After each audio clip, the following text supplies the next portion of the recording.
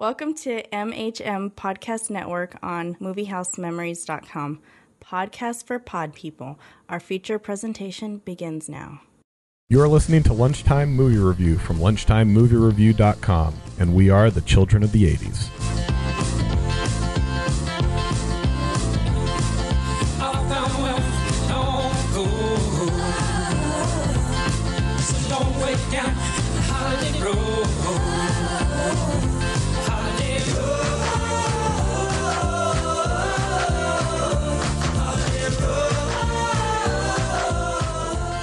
Welcome back to LTMR Hindsight, the Lunchtime Movie Review special episode, where we don't review a specific movie, but a specific category of films that we don't normally have a whole lot of time to talk about in our podcast.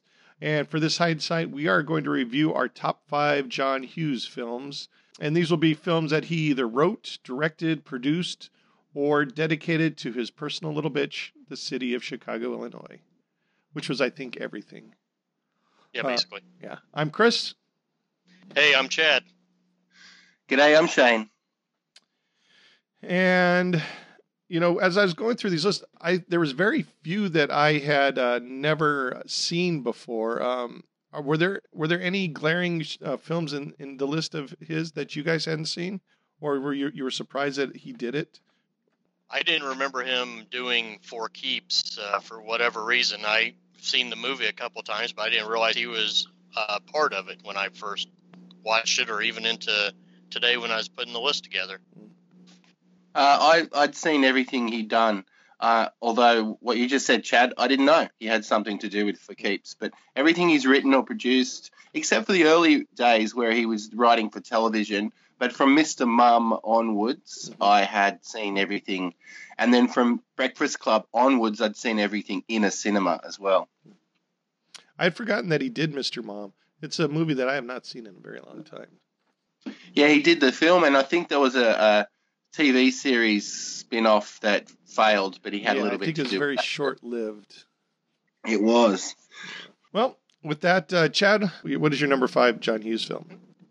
Okay, my number 5 John Hughes film is one he wrote and directed, and that is 16 Candles. Where's my briefcase? Where'd you leave it? Don't be a smartass. Hey, I'll be a dumbass. You are not. Okay, where's Sam? Where's my briefcase? Sam! Let me, Brenda. Hey, birth defect! You missed breakfast again. Wasn't my idea to give her own phone line. I don't have my own phone line. My lips. Grab a donut. I'll punch you. Totally infected. It's small, it's brown, it's made of leather. It has my initials on it, and I believe that's it. Don't forget, the grandparents are coming this afternoon. Are we still having dinner with the rice checks? Riz checks, 8 o'clock at the club. Oh, and you better learn their names. As of tomorrow, they're family. That's a lovely thought. When it comes your turn to get married, do me a favor. Elope. Who'd marry her? Mr. T. Oh, I'm sorry. You'll have to buy lunch today. I didn't have time to fix your carrots. Yeah, well, she's only eating carrots to increase the size of her breasts. Mister, you had better shape up or you will miss your sister's wedding. Promise? Now, don't give me that pouty look of yours. You can eat your carrots when you get home. That's it? You don't have anything else to say to me today?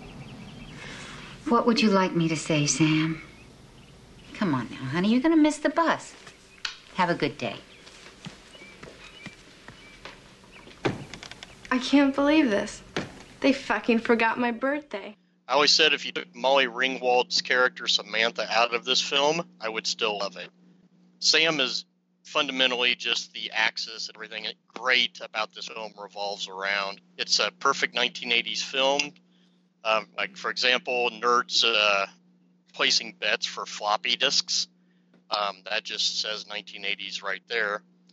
To me, Anthony Michael Hall as Farmer Ted, or the Geek, whatever you want to call him, was just absolutely hilarious. A very relatable character for that time. Getty Watanabe's Long Duck Dong is just comedy gold throughout that whole movie. Not racist at all these days, is it? Well, but that's just the thing. I always said it was perfectly brought to life because it could have been very, very cartoonish, which, yes, it was, but it could have been even more cartoonish and cringeworthy. But to me, there's so much fun in this movie, and you almost forget that it's basically a chick flick. I don't know if it's exactly a chick flick, but yeah, I hear what you're saying. I love 16 Candles, and I agree it can be for guys. Well, it's funny you say that, Chad, because Shane T didn't want to do this podcast because he's never really been into John Hughes, and he said that he's always felt that John Hughes films are just pretty much made for girls. Yeah, I think my first impression of this movie is that's what it was made for, was like a teenage girl type movie. But the more you get into it and you see the other characters, like I was talking about, like Ted the Geek and Ong Dek Dong and Jake and everybody, you sort of appreciate those other characters, and it sort of takes the chick flick element out of it, and it's just a great comedy.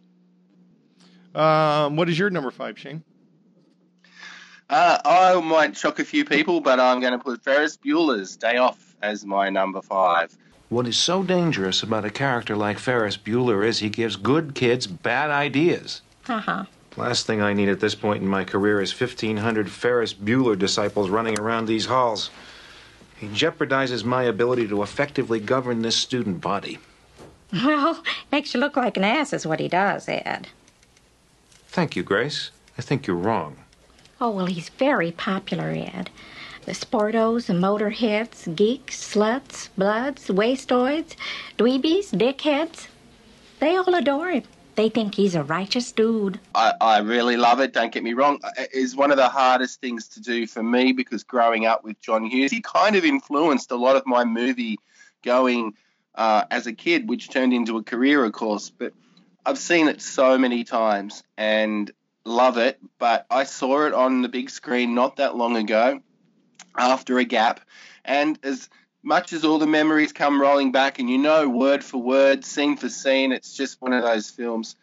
But I don't know, it lacked a little bit of something for me, and I can hear the John Hughes fans out there who are listening just crawling up the wall in disgust. But I'm not saying I don't like it. I love it. I love all his films, and it was really hard to categorize. But Ferris Bueller's Day Off doesn't hold up for me personally as much as it does some of his other films.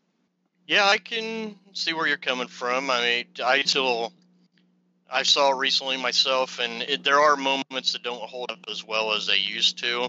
But I think the fundamental principle behind the movie, like kids enjoying a day off when they're seniors in high school and getting into trouble and trying to fight the authority and blah, blah, blah, to me, that's always going to be what makes this film great. And I think every character in it is just fabulous.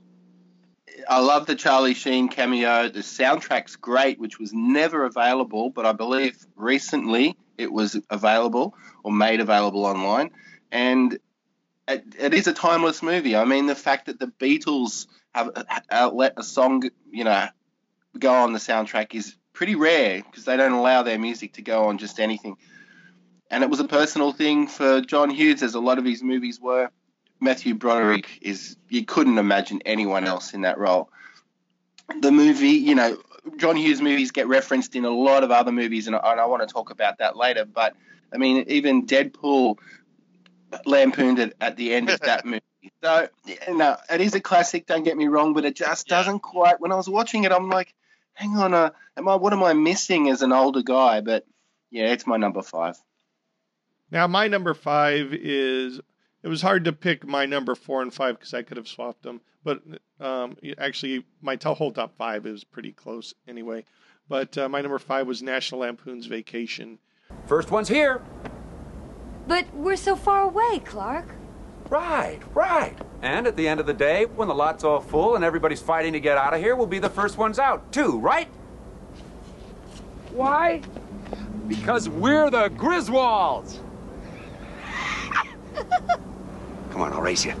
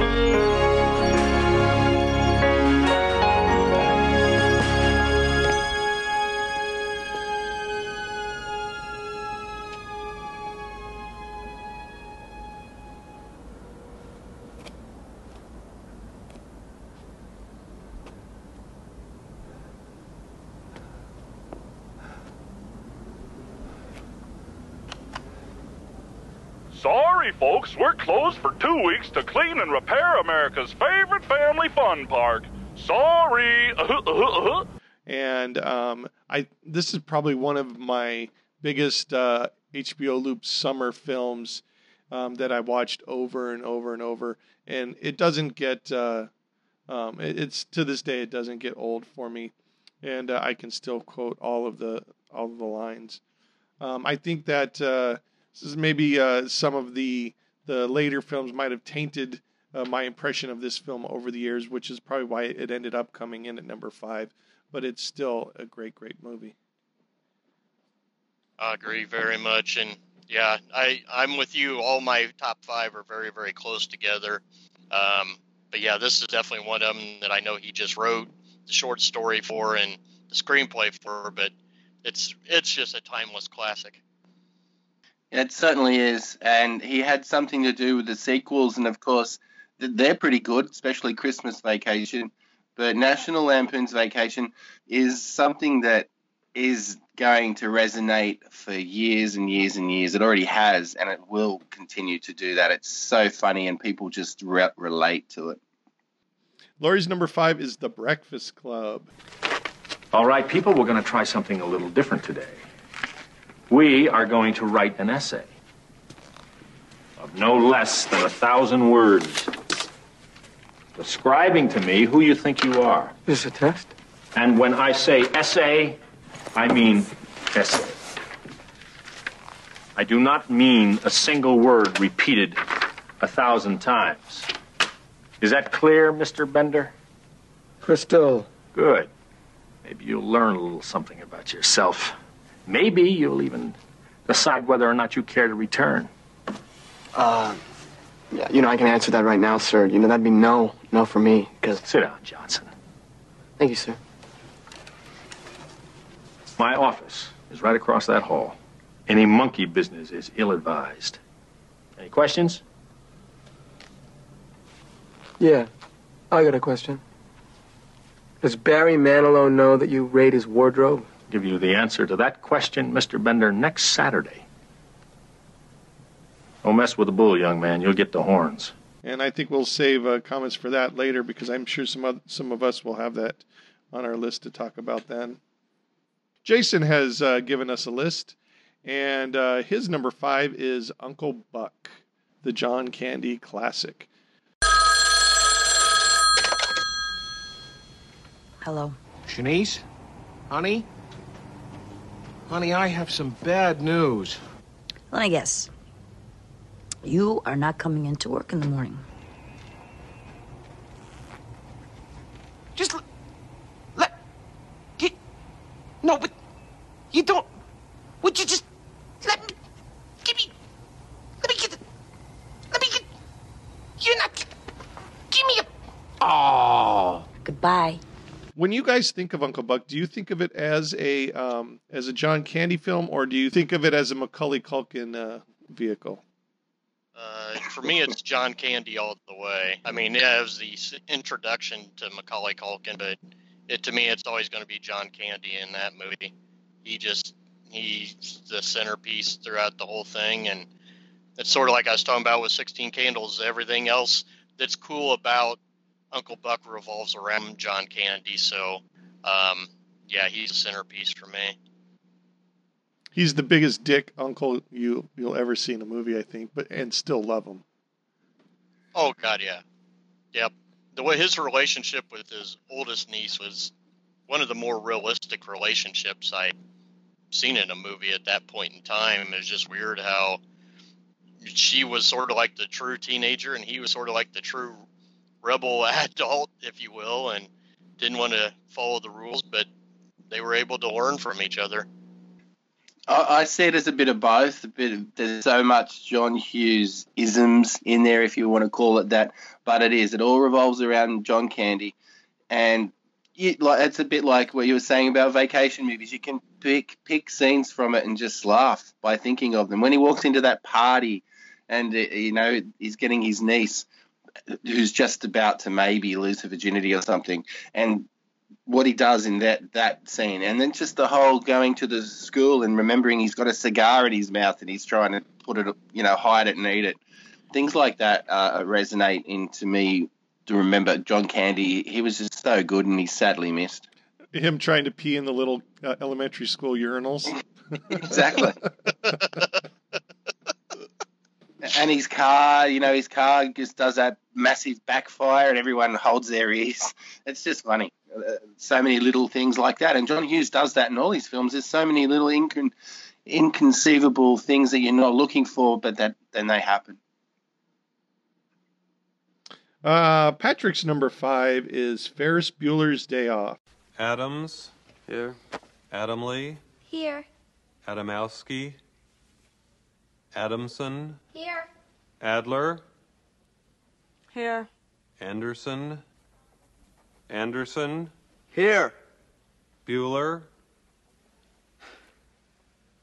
Bueller. Bueller. Bueller. He's sick. My best friend's sister's boyfriend's brother's girlfriend heard from this guy who knows this kid is going with the girl who saw Ferris pass out at 31 Flavors last night. I guess it's pretty serious. Thank you, Simone. No problem whatsoever. And Patrick's actually written a little blurb for us, so I'll just read each of his. The last film of John Hughes' heyday before he went with a few more serious films and long before he sold out to the Home Alone kiddie fair. Anyone who grew up in the 80s saw this film. This film, along with its more serious brother and sister films 16 Candles and The Breakfast Club, spoke to a generation of young teenagers who didn't see themselves in the common teen films that were being made at the time, i.e. The Wildlife, My Tutor, I never liked that movie, or any other random teen sex film. But unlike Candy's and Club, this film was just a fun ride. Although the film touches on some teen issues, it doesn't roll in them like the other films do, with memorable characters and even more memorable dialogue. This film even made Republican nutjob Ben Stein and pedophile Jeffrey Jones entertaining characters. Chad, what is your number 4? Okay, Chris, my number 4 is a movie that John Hughes produced and wrote, and it is Home Alone. I took a shower washing every body part with actual soap, including all my major crevices, including in between my toes and in my belly button, which I never did before but sort of enjoyed. I washed my hair with the Don't Formula shampoo and used cream rinse for that Just Wash shine. I can't seem to find my toothbrush, so I'll pick one up when I go out today. Other than that, I'm in good shape.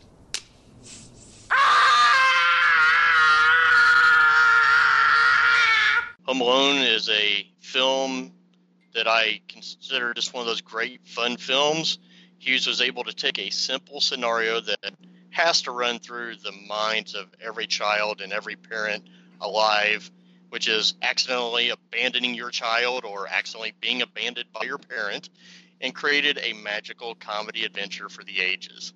The director, Christopher Columbus, as I call him, or Chris Columbus, and the stellar cast, which, as we talked about, featured Macaulay Culkin and Joe Pesci, Daniel Stern, made the most of this material and created what I consider a true family classic.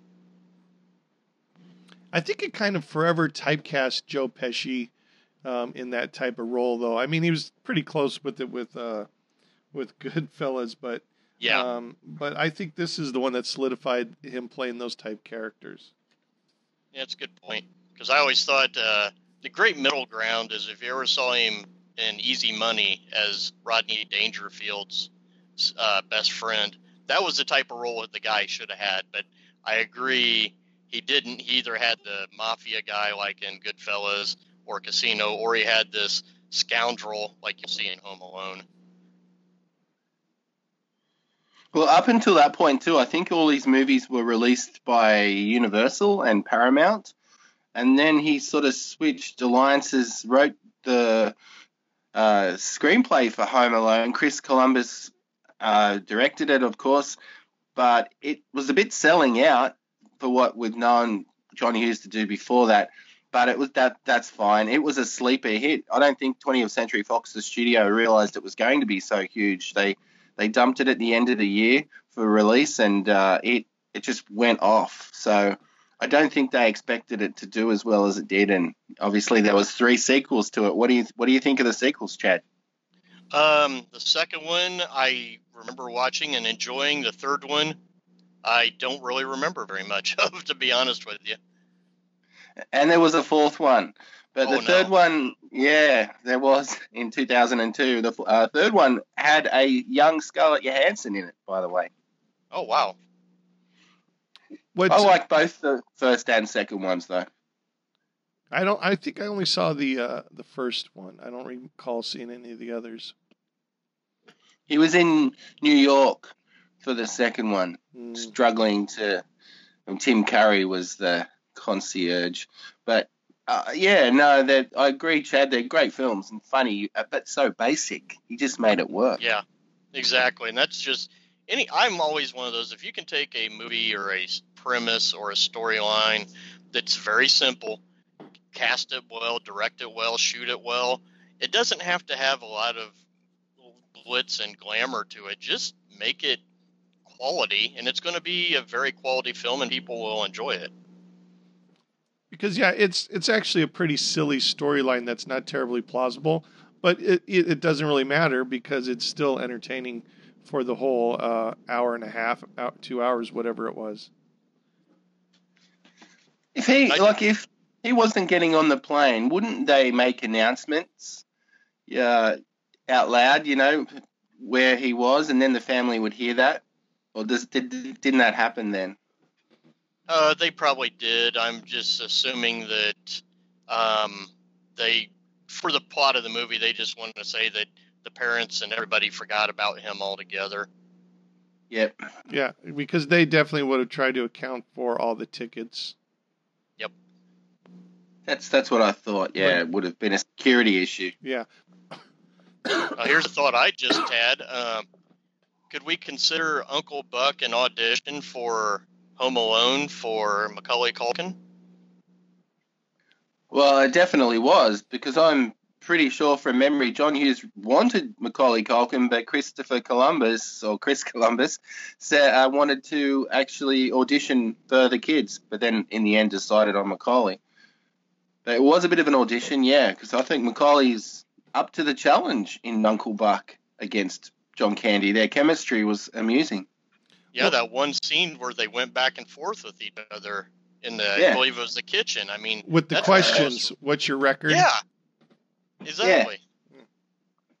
That is one of the most memorable scenes in that movie. So, I mean, the kid did great, and Uncle Buck, I'm glad he got rewarded with the Home Alone franchise. With all of his life turmoil after it, I'm not sure if he was, but... Yeah, a bit of a shame. He made like Richie Rich and a few Getting Even with Dad, those movies afterwards, but that was when he got older, and he's actually got siblings. He's got brothers that are acting in quite good, well-known movies now. Not so Macaulay, but he's got brothers that do. Kieran Culkin in Scott Pilgrim versus the World was pretty damn good. Yeah, there's a great example. Exactly. Shane, what's your number 4? My number 4 is the 1988 film She's Having a Baby. My inability to impregnate Christy was blamed on tight shorts, having something to do with my body temperature. Seemed rather flimsy to me. To go through the hell of a fertility check and discover that my preference in undergarments was to blame seemed as silly and pointless as everything else about my life. It's disregarded by many as either a chick flick or a boring romance or both, but it's not. I really like Kevin Bacon and Elizabeth McGovern as newlyweds who can't get pregnant, so both sets of parents get involved. There's a young Alec Baldwin in it, one of his first films. Holland Taylor is in it. I really like her as an actress too. She pops up in a lot of things. It's funny, sad, and I used to watch this again and again and again on VHS loop when I was a kid. And even to this day, I put it on every now and then. The soundtrack's great. It has a really beautiful, sad... If anyone who's ever had a child will know and relate to this movie, I think, and especially the end when they see their baby for the first time, because there's a twist, without giving too much away, for people who may not have seen it, there is a bit of a twist in it. Edie McClurg is in it as well, and she's in a lot of John Hughes movies. Of course, Paul Gleason, who played the principal in Breakfast Club, is in it. So there's a lot to like in this film. There's musical sequences of all the suburban neighbours or mowing in the same time together, little things like that. And it's funny. I think Kevin Bacon's got great comic timing. Probably not for everyone, this movie, but don't let the title put you off. She's having a baby. There's a lot more to it than that. But anyone who has had a baby or is a young couple getting together, it's worth seeing. I loved it. Yeah, that's one of those movies I probably haven't seen since right after it came out. Probably hit VHS and everything. So I'll have to go back and watch it again now since I'm older and have a little one in my life. I probably will appreciate it a lot more because I don't remember a whole lot about it. Yeah, I remember seeing it come out, and for whatever reason, I just have never seen it. It's not like it was one that I was really wanting to see, but it's not something that I would. It's not necessarily a film I wouldn't see either. It's great, and there's a scene. You know how in Ferris Bueller, while the credits are going, you see that scene, that whole long extended scene of Rooney getting on the bus and that while the credits are on. Well, the same thing happens here. They get a whole lot of A-list celebrities of the time in the 80s. So you're going to see some people here you haven't seen for a while, or people that you're just going to go, oh, wow, saying baby names. And it's funny. It's really funny. They're all giving their own baby names, and they're stupid ones. Of course, Bill Murray and Steve Martin are all there, and that's worth seeing just for that even. But there's so many nice moments in this film. I highly recommend it. She's having a baby. And you haven't seen it, Chris. That's an example. I said it when I was opening, that a lot of people just disregard it or don't know about it. It's worth revisiting soon. And I always thought it was one of the, I don't want to use the word controversial, but it's the only one's coming to mind, controversial movies that Hughes did, because everybody thought he was transitioning out of the teen movies and into the adult movies. And just what I remember about that was the critics were a little bit harsher on him because they were used to one type of movie and he went a totally different direction. Yeah, exactly. That's it. They weren't ready for it. And I think that's why, I loved it at the time I saw it in the cinema.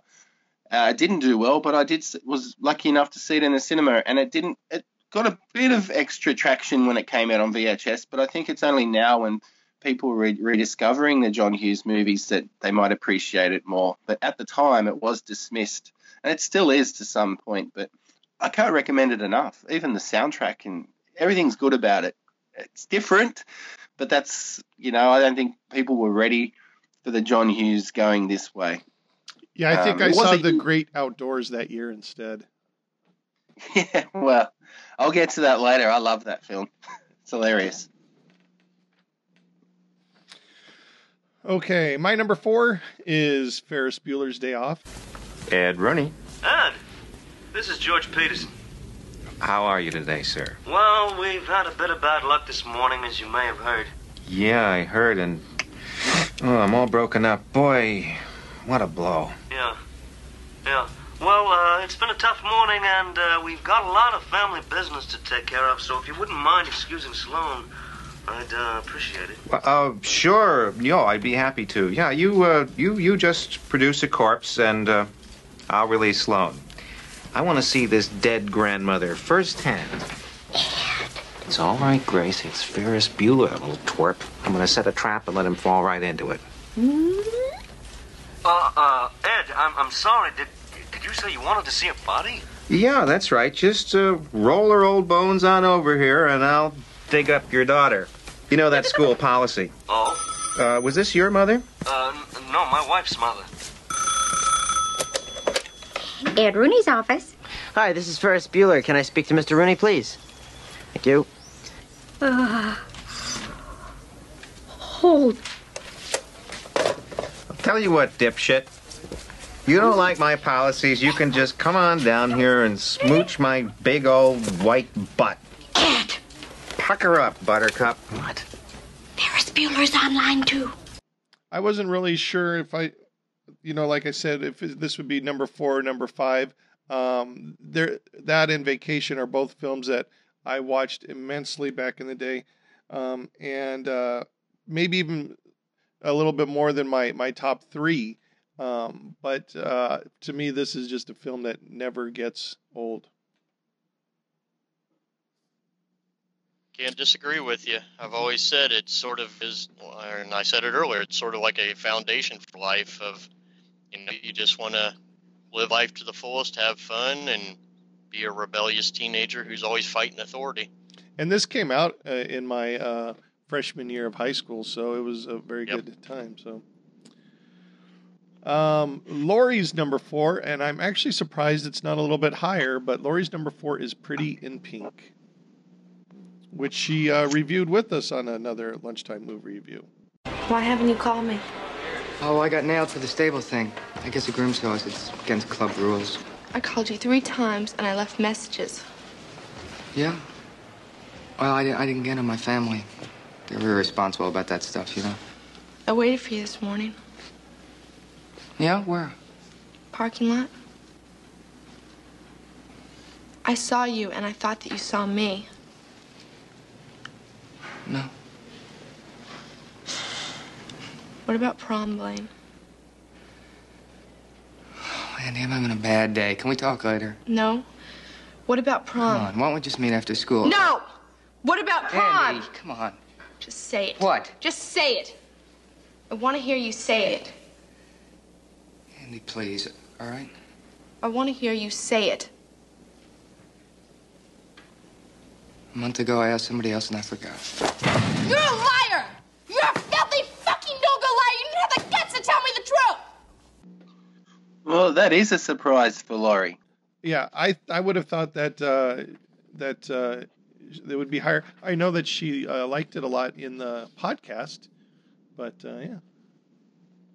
I know my girlfriend's a huge John Hughes fan, and that's her favorite movie. And our little girl Molly, that's who she's named after, is Molly Ringwald. So she just fell in love with Molly Ringwald and Pretty in Pink, and has been a huge fan since.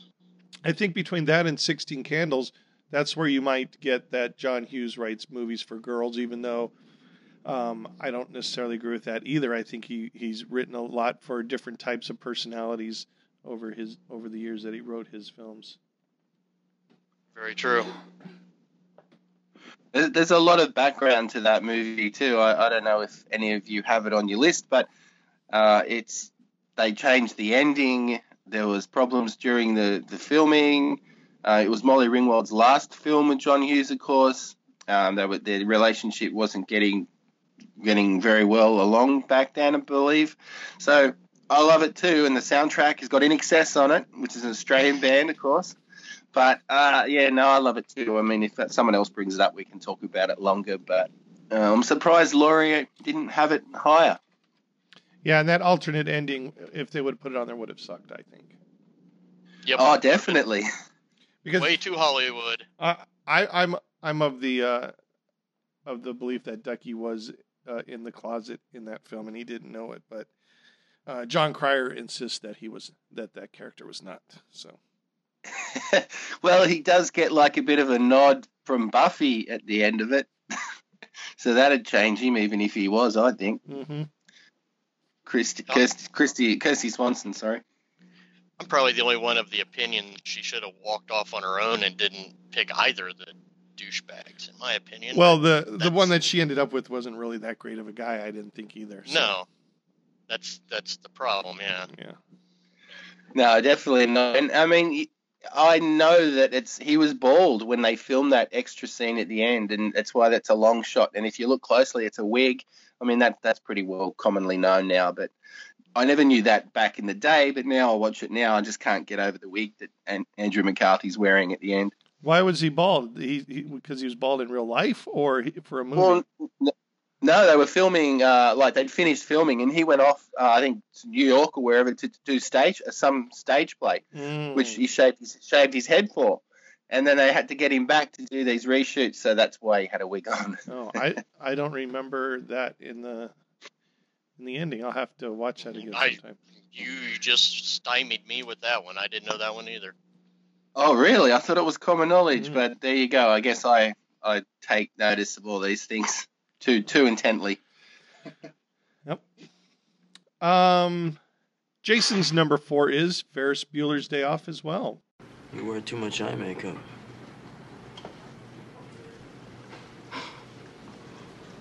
My sister wears too much. People think she's a whore.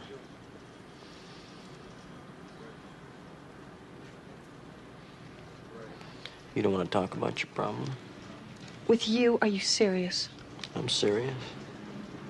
Blow yourself.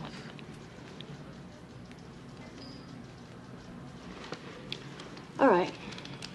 You want to know what's wrong? I know what's wrong. Just want to hear you say it. In a nutshell, I hate my brother. How's that? That's cool. Did you blow him away or something? No, not yet. See, I went home to confirm that the shithead was ditching school, and when I was there, a guy broke into the house. I called the cops, and they picked me up for making a phony phone call. What do you care if your brother ditches school? Why should he get to ditch when everybody else has to go? You could ditch. Yeah, I'd get caught. So you're pissed off because he ditches and doesn't get caught, is that it? Basically. It's top of a lot of people's lists. Patrick's number 4. He's going to agree with you, Shane. It's 1988. She's having a baby. Are you mad? No. Would you rather not talk?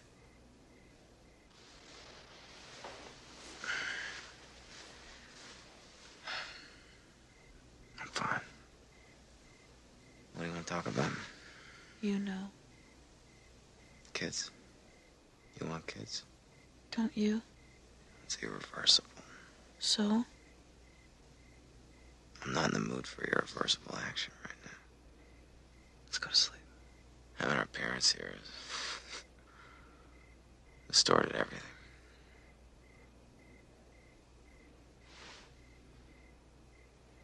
It's not a good time to talk serious. Go to sleep.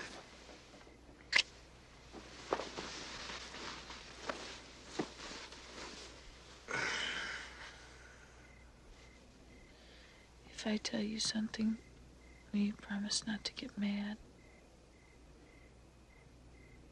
What is it?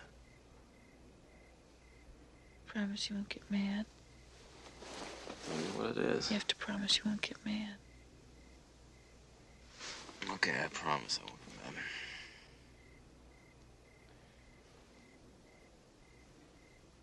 I stopped taking the pill 3 months ago.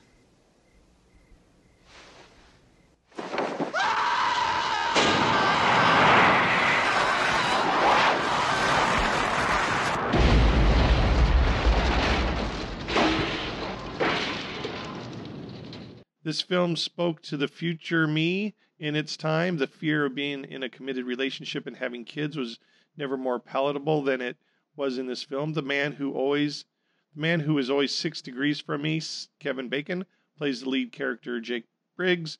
Elizabeth McGovern in her glorious Girl Next Door heyday plays the loyal wife to uncertain Jake, who is questioning his wife, his life, and the choices he makes.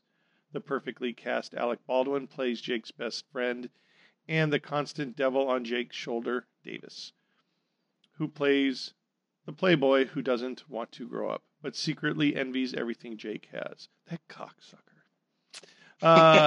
The film is a light-hearted comedy that has a very serious ending that speaks to every expecting parent's fears. An underappreciated gem from John Hughes that's worthy of a watch or a second go if you saw it in the 80s. So it sounds like he agrees with you completely, Shane. Well, he agreed with me with my number 5, too. He had Ferris. I wonder if we're going to keep going like this. I don't know. We'll find out. But his synopsis, if anything, should hopefully make Chad watch this movie now because, yeah, Oh yeah, There you go. I know it's sitting on our DVD shelf here, so I'll be able to watch it whenever I want. So I'll definitely grab it and watch it sometime. Yeah, totally agree with Patrick. It needs to be rewatched, and it's a gem. It's a great film. All right, Chad, what is your number 3? My number 3 seems to be a popular title so far. This was one that was produced, written, and directed by John Hughes. It is Ferris Bueller's Day Off. I'm so disappointed in Cameron. $20 says he's sitting in his car debating about whether or not he should go out. He'll keep calling me. He'll keep calling me until I come over. He'll make me feel guilty. This is ridiculous, okay? I'll go. Shit.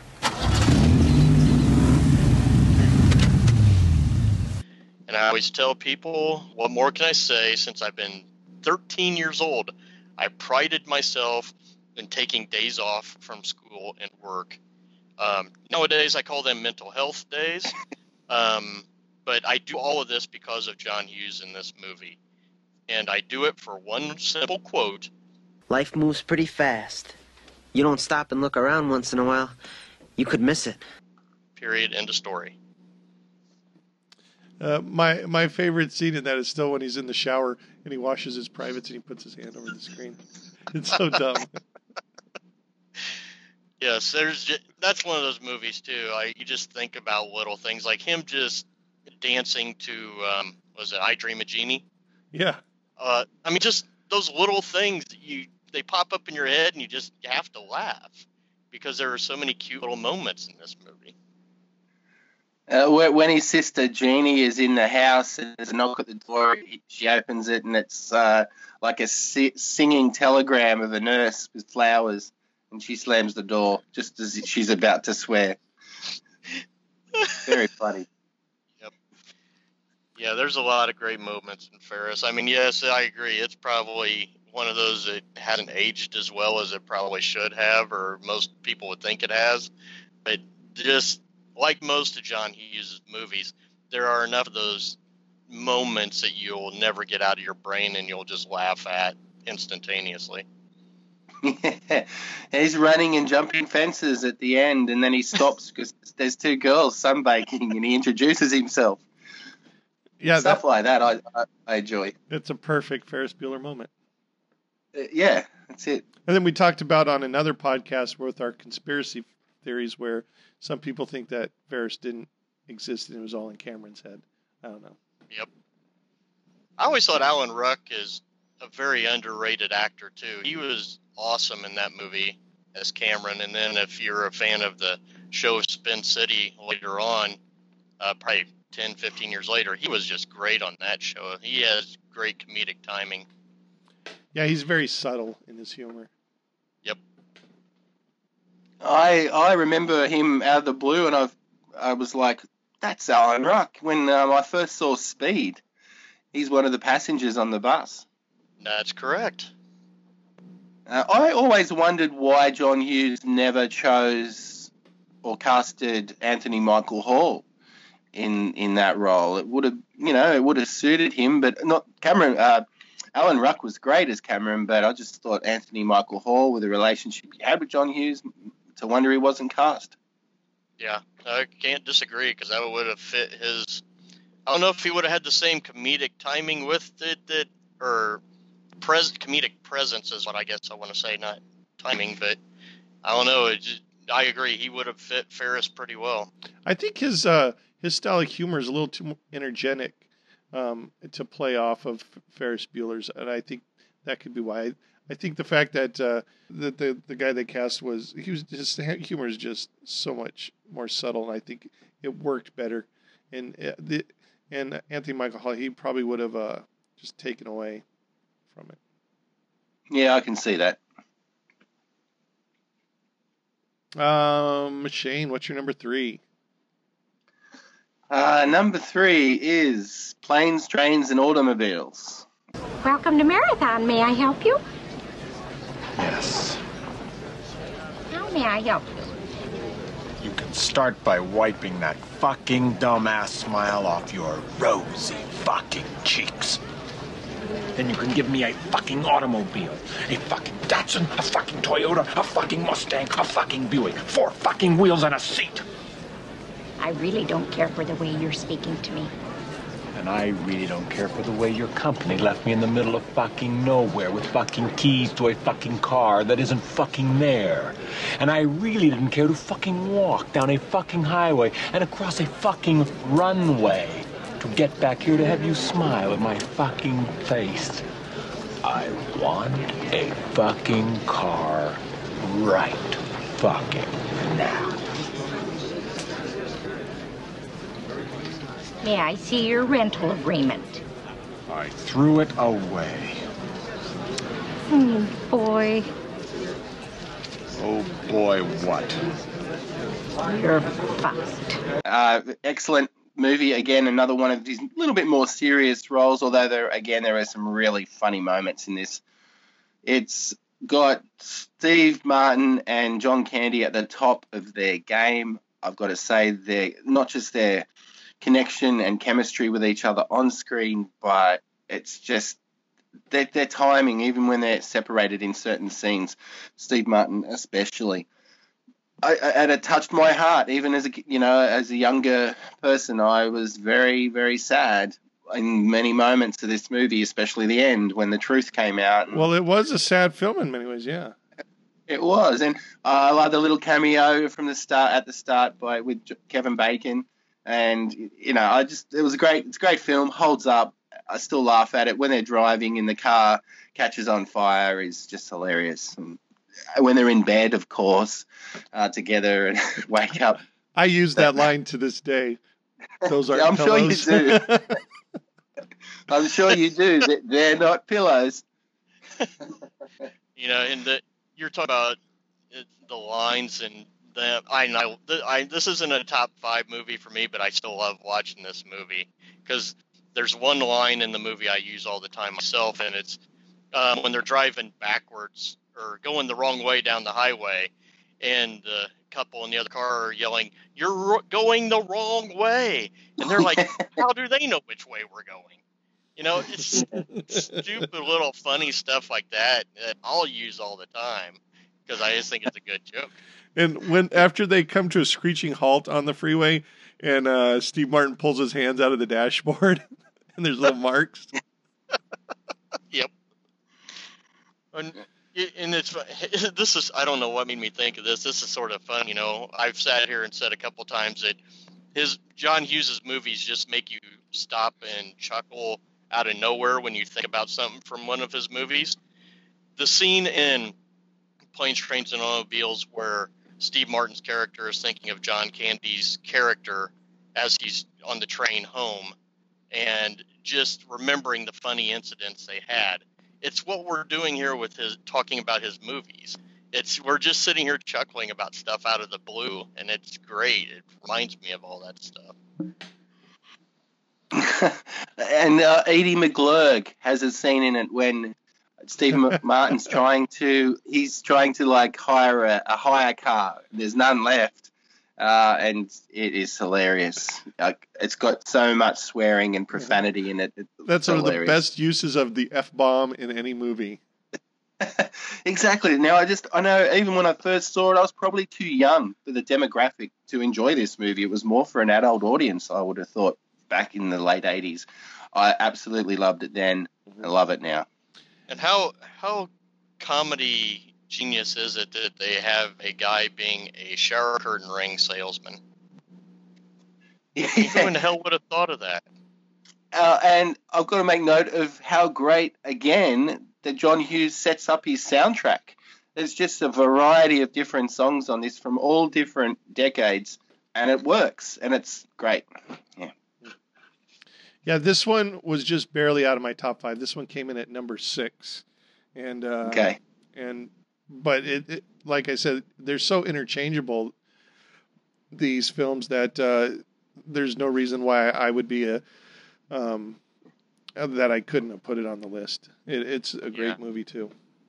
I agree with you there. It's so hard to make 5. I'm sure we've all got honourable mentions, but it was really hard to come up with 5. There's too many good ones. They're all good.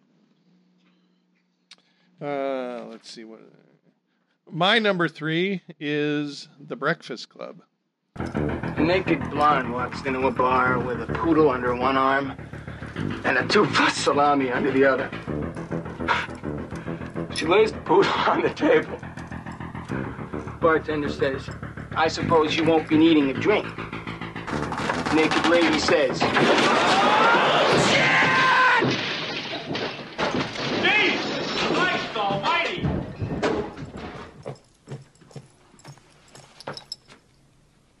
"Forgot my pencil."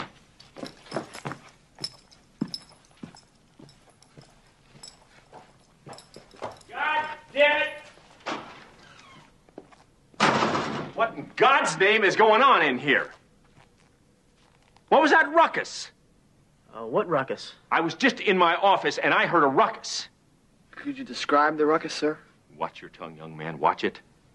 And I think, was it Shane A? Did you mention that in our other podcast about fan theories that Ferris Bueller was supposed to be the 5th kid in detention in the Breakfast Club, but didn't show up, and so Ali Sheedy's character just came in? That's right. Well, it's explained in the film that Ali Sheedy's character just turns up. She had nowhere else to go, and she just went for the day. And when the teacher, Paul Gleason, comes in at the start, he's got 5 people. He just walks around and gives out 5 pieces of paper. But Ferris Bueller just didn't show up that day. He should have been there. Yeah, but that's a great subtle film as well of, different types of personalities of kids learning that they're really not that different from one another, except for Judd Nelson, who was an abused little boy. But no, I think that it's a great film that I know a lot of people would even say that number 3 is shorting the film in terms of John Hughes' best films. But it's definitely one of his best. Yeah, I'll save my comments for later. Okay. Foreshadowing. Yeah, I've got more to say on it too later in my list. But subtle, Chris, I'm surprised you used that word. There's a lot of scenes that aren't that subtle, including what you mentioned about Judd Nelson's background and, the way that Emilio Estevez's character, what he did to Brian's friend to get into detention.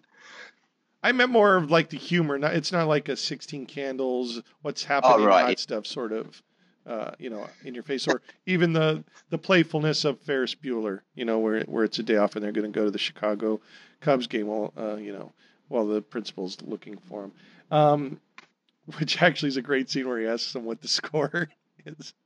Yeah, that is. I agree. That's one of the great things. What's the score? Nothing to nothing. Who's winning? The Bears. Yeah. And the Bears football? They're not baseball? No, they were baseball. Or they're football. Right. The Bears are football and they were game. watching baseball, which is incredibly funny. Yeah. Sorry, being an Aussie, I know a little bit about baseball and NFL, but not a lot. But I still thought that scene was funny because I got the gist. Well, the Cubs haven't won a World Series since Australia was part of the British Empire. Didn't they win this in Back to the Future too? They won a series? Yes. It was supposed to happen last year in Back to the Future 2. Okay. But yeah, sorry, Chris. With the subtle, I know what you mean now. With the humor, it is that's very. It's not in your face. It's just little things that happen. But yeah, it's definitely one of his darker films for the reasons you mentioned, and I'm sure you'll go into when you pick it. Laurie's number 3 is a film that I have not seen in a very, very long time, and that's Mr. Mom. Room service, madame. Oh, thanks, but Ron gave me this tuna presentation to do, and I'm really way behind. Well, you gotta eat something, honey. Well, if I wanted something to eat, Jack, I would have come down and had something to eat with you and your girlfriends. All right. Let's get into it. Get into what, Jack? Get into this. The house is a mess, Jack. The kids are a mess, Jack. You're a mess, Jack. I'd leave anything else out? Want to talk about the beer? All right. The beard's in its transitional stage right now, that's all. When it comes in, it's gonna look great. And it's gonna look like a movie star, what's his name? Orson Welles? No, Orson Welles. Oh, I get it. Fat jokes, right? That's real funny. Yeah, I've put on a couple of pounds. So what? Come on. What else do you have? You want to talk about this shirt for a second, Jack? All right. You've been wearing this shirt around the house for about 2 weeks now. It can walk around by itself. Why don't you retire that thing to the Dry Cleaning Hall of Fame, huh? Because it's a comfortable shirt. Jack, take a look at yourself. You've really thrown in the towel, honey. Good choice. I remember seeing that in the cinema myself. I was probably too young to see it and didn't fully understand it at that point in time, but I've always found it to be a very funny film. Well, I remember seeing it a lot because it was on the HBO Loop, but I don't think I really really got it because as a little boy, you don't really care about raising kids. So I think that one went over my head. I never saw it at the cinema. I think it would have been on VHS when I was a teenager working at the video shop. I remember the cover. It was a popular renter, and it was a good movie. I saw it recently, maybe a year ago now, on pay television here, and it's funny. I guess a lot of the old Michael Keaton movies came back after Birdman. You looked at, like, they started becoming on TV again. Multiplicity and Mr. Mom and Gung Ho. Was that out? Oh, I love Gung Ho. Gung Ho's great. In Australia, though, it was called Working Class Man. Had a different name. But yeah, Ron Howard directed that too, which was good. But yeah, all those movies I remember coming back out last year because of Birdman, and I saw Mr. Mum again then after a long time, and it holds up. It's funny. It's got some good bits in it.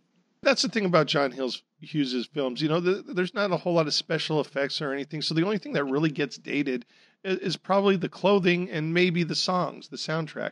But all the themes are going to be relevant because he deals with relationships and coming of age a lot and those sort of things. So I think that most of his films are going to hold up fairly well. Yeah, the most special effects he would have ever had would have been Weird Science, I assume. I can't think of any others. Yeah, I mean, Chet's poo pile is looking pretty dated these days. Yeah, I can imagine. Baby's Day Out, which he wrote, that had some pretty cool special effects with the baby out on the ledge of the building and all that, I guess. No, my one favorite part of Mr. Mom, I don't know why, it's always stuck in my head, was Michael Keaton's, I think his name was Jack in the movie.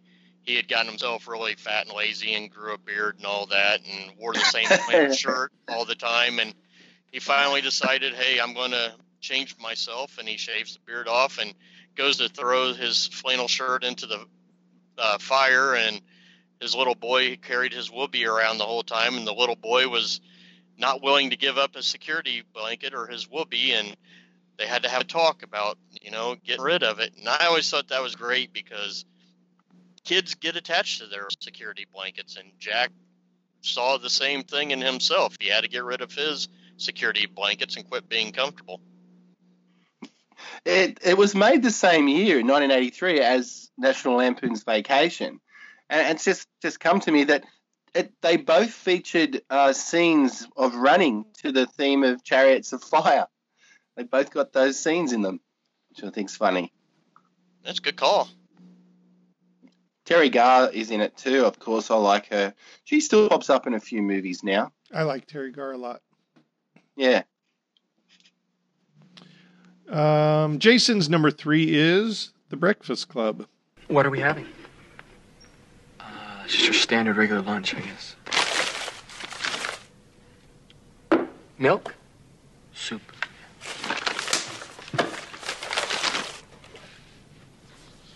That's apple juice. I can read. PB&J with the crusts cut off. Well, Brian, this is a very nutritious lunch. All the food groups are represented. Did your mom marry Mr. Rogers? No, Mr. Johnson. So we got 2 votes for Breakfast Club as the number 3. Patrick's number 3 is National Lampoon's Vacation.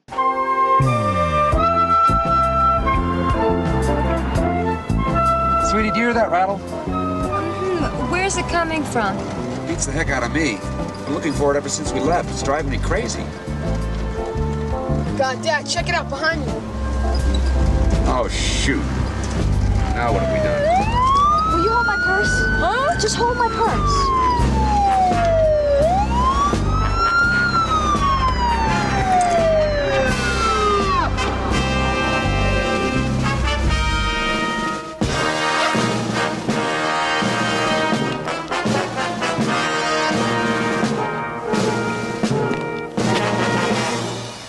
Hello, officer. What's the problem?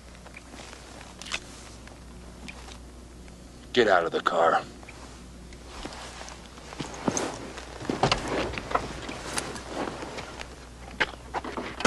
I don't think I was speeding. Was I weaving or something? Shut your mouth, sir.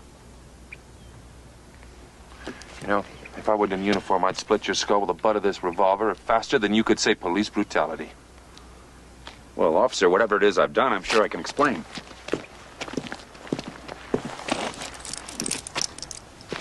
Explain this, you son of a bitch.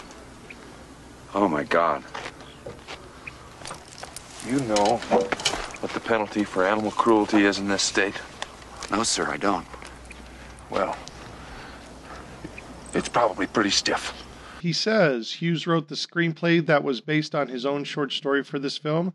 Although not traditionally thought of as a Hughes film, this is the film that made John Hughes and allowed him to write and direct 16 Candles the very next year. This film introduced us to the Griswold family, Clark, Ellen, Rusty, and Audrey, and the family of misfits living in a trailer, who would haunt our movie theaters for 3 sequels and 1 reboot, hoping to capture the magic of this film. This movie is the ultimate road film and captured the reality of every family trip. Whatever can go wrong will. When I saw this film in 1984, because my parents wouldn't take me to see an R-rated film in the theaters, but would allow me to freely watch it at home on VHS when they wouldn't be judged for their lack of parenting. That's very nice. This film reminded me of my own family doing a cross-country trip in 1981. My dad didn't kill any pets, and no family members died along the way, but I distinctly remembered that constant obsession of wanting to be out of the car. I could relate to these characters, and now that I'm an adult, I have learned to fly wherever we go. Thank you, John Hughes. Lesson learned. Well, Patrick said there was the 3 sequels, which there were, but there was a spin-off movie. There was a Cousin Eddie movie that went direct to video, Cousin Eddie's Island Adventure. And that featured the actress who played the original Audrey as well. Did they flee to Canada for their lives and then make dirty movies? As far as I know, I think Randy Quaid went nuts after he appeared in Brokeback Mountain. Yeah, because he was supposed to be the star of that movie. Remember, he was the centerpiece. Was he? I didn't know that. No, that's why he got mad at the producers of Brokeback Mountain, because he thought he was the one who had all the star power for it. Well, he still did an impressive job in that film, but I think after that his career spiraled. Exactly. I would be surprised if he makes anything else now. But never say never. I've never seen that Christmas Vacation 2 spin-off, though. I just thought I'd mention it. I remember when it was released straight to DVD. Well, that's the midway point of our 2-part LTMR Hindsight review of the top 5 John Hughes films. Join us in just 10 days for the exciting conclusion as we pick back up, starting with our number 2s and count down all the way to number 1. Thanks once again for listening to our little podcast. If you've had a good time, the fun doesn't have to stop here. You can follow us on Facebook at Lunchtime Movie Review or on Twitter at Lunchtime Movie. Either on Facebook or Twitter, you can keep up on our written film reviews, news on upcoming films and Blu-ray releases, information on upcoming podcasts on the MHM Podcast Network, including this podcast as well as the number 2 review, Movie House Memories, Mail Bonding, and Filmhouse Hustlers. Additionally, Shane A. writes regularly for CineUnleashed.com. You can follow him on Twitter at movie_analyst, where you can keep up on his film reviews and celebrity interviews. Well, that does it for this episode of LTMR Hindsight. Until next time, I'm Chris. Hey, I'm Chad. And I'm Shane. I want to thank Patrick, Lori, and Jason for giving us their top 5 lists as well. That's it for this episode. We have to get out of here, and you guys are invited. Look my way, never love me. Rain keeps falling down. This podcast is intended for entertainment and information purposes only. All films, all names and sounds of any film characters, and any other film-related items are registered trademarks and are copyrights of their respective trademark and or copyright holders. All original content of this podcast is the intellectual property of Lunchtime Movie Review, the MHM Podcast Network, and Fuzzy Bunny Slippers Entertainment LLC, unless otherwise noted.